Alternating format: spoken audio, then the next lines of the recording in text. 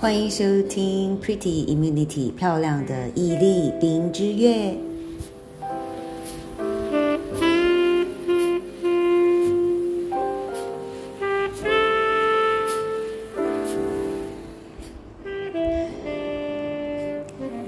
在最好的时候遇见你 Part 4， 想放下一切出走的时候。子章节3，其实爱情啊，就只是这样。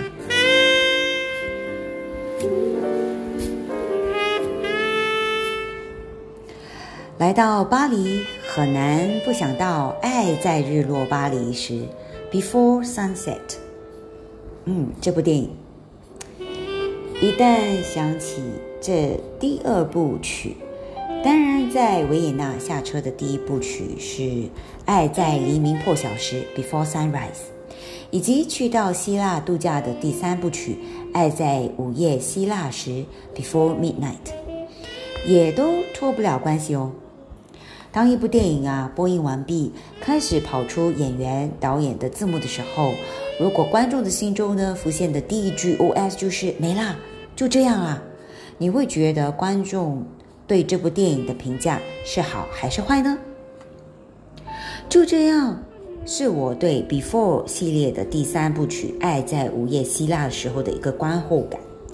第一部曲呢是爱在黎明破晓时嘛，大大的满足年少时期对爱恋的这个所有的幻想。一个在异乡旅途的偶遇，居然就遇到了那个对的人。第二部曲爱在日落巴黎时，给了我们继续爱下去的理由还有勇气。18年来，这三部曲伴随着看电影的我们一起恋爱、失恋、结婚、生小孩，甚至离婚。我们跟电影里的主角一样，在18年间渐渐地长成大人，但却没有比较懂得爱情这件事。再去看第三部曲爱在午夜希腊时的这个时候呢，我们容易抱着很大的期望，却只得到了就这样的一句话的观后感。我们以为呢，看了这部电影可以给自己一些解答，却没想到呢，两位主角跟我们一样很迷惑。在这个什么都不太容易相信的年代，我们都还是相信爱情。不必是真爱，就只要是爱情。真爱太沉重，一如我们怎样都无法知道谁才是那个对的人，而爱情真的就只是这样。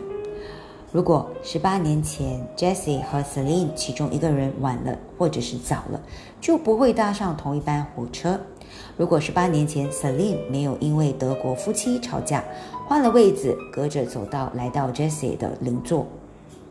如果18年前 Jessie 没有鼓起勇气随便用一个烂理由开口跟 Celine 开始聊天，如果18年前 Celine 没有按耐住心中的不安，答应 Jessie 一起在维也纳下了火车，如果这些如果通通没有发生，那么不只是第一部曲，接下来的2、3部曲都不会发生。当我们在心里呢想起如果这样的一个假设，总是发生在此刻为起点，往自己的人生回头看的时候，你试过让自己去到未来，去到很久很久以后的看看我们此刻的现在，然后去看着正陷入困境的自己吗？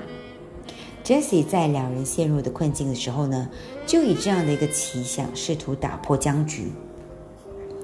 如果18年后这么熟悉对方的两个人，不要用最能伤害对方的话去攻击彼此。如果18年后的你懂得珍惜两人，还是有说不完的话，他依然愿意对你唠唠叨叨。如果18年后他还是会拿时空旅人这样的一个烂梗来逗你笑，肯在吵架的时候先放下自尊求和，就算你已经说了最不该说最伤人的话，我想我已经不再爱你了。我想这真的就是爱情了吧。仔细想想啊，他的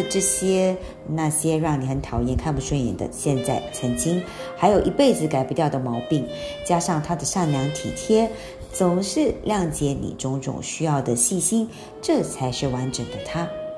谈恋爱嘛，毕竟不是来到素食店点餐，你想要的1号餐是没有办法加20元就把大薯条换成冰旋风的。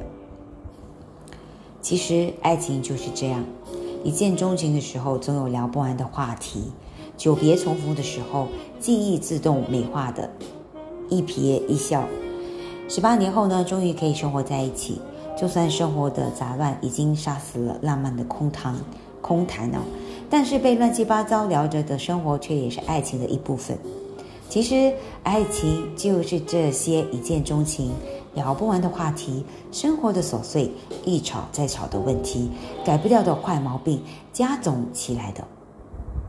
也不要期待呢9年后会不会有第4部曲了。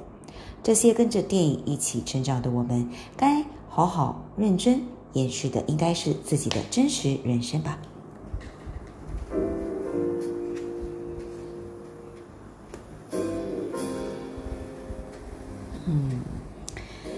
很有意思哦。对，我们的人生当中一定会有一些很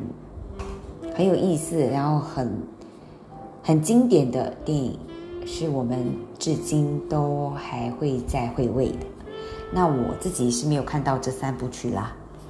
可能听了这一集之后呢，可以去搜索一下啦。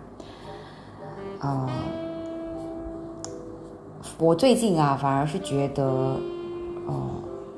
看电影应该还好吧，看连续剧我就没有这个精力了，因为我觉得连续剧太长了，一直在追，而且年纪大了，我需要时间睡觉 ，beauty sleep 吧。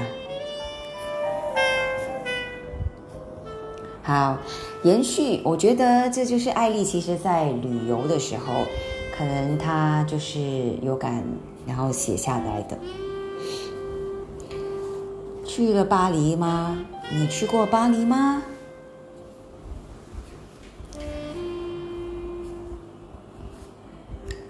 还没有机会啦。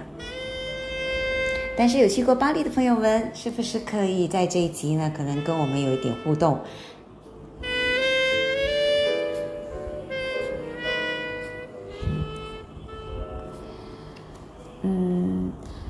其实我觉得在我们年轻的时候呢，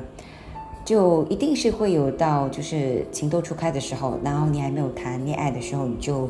一定会有可能一些小说啊、电影啊、戏剧啊。其实不瞒你说，我觉得那时候最轰动的就是台湾的一部偶像剧。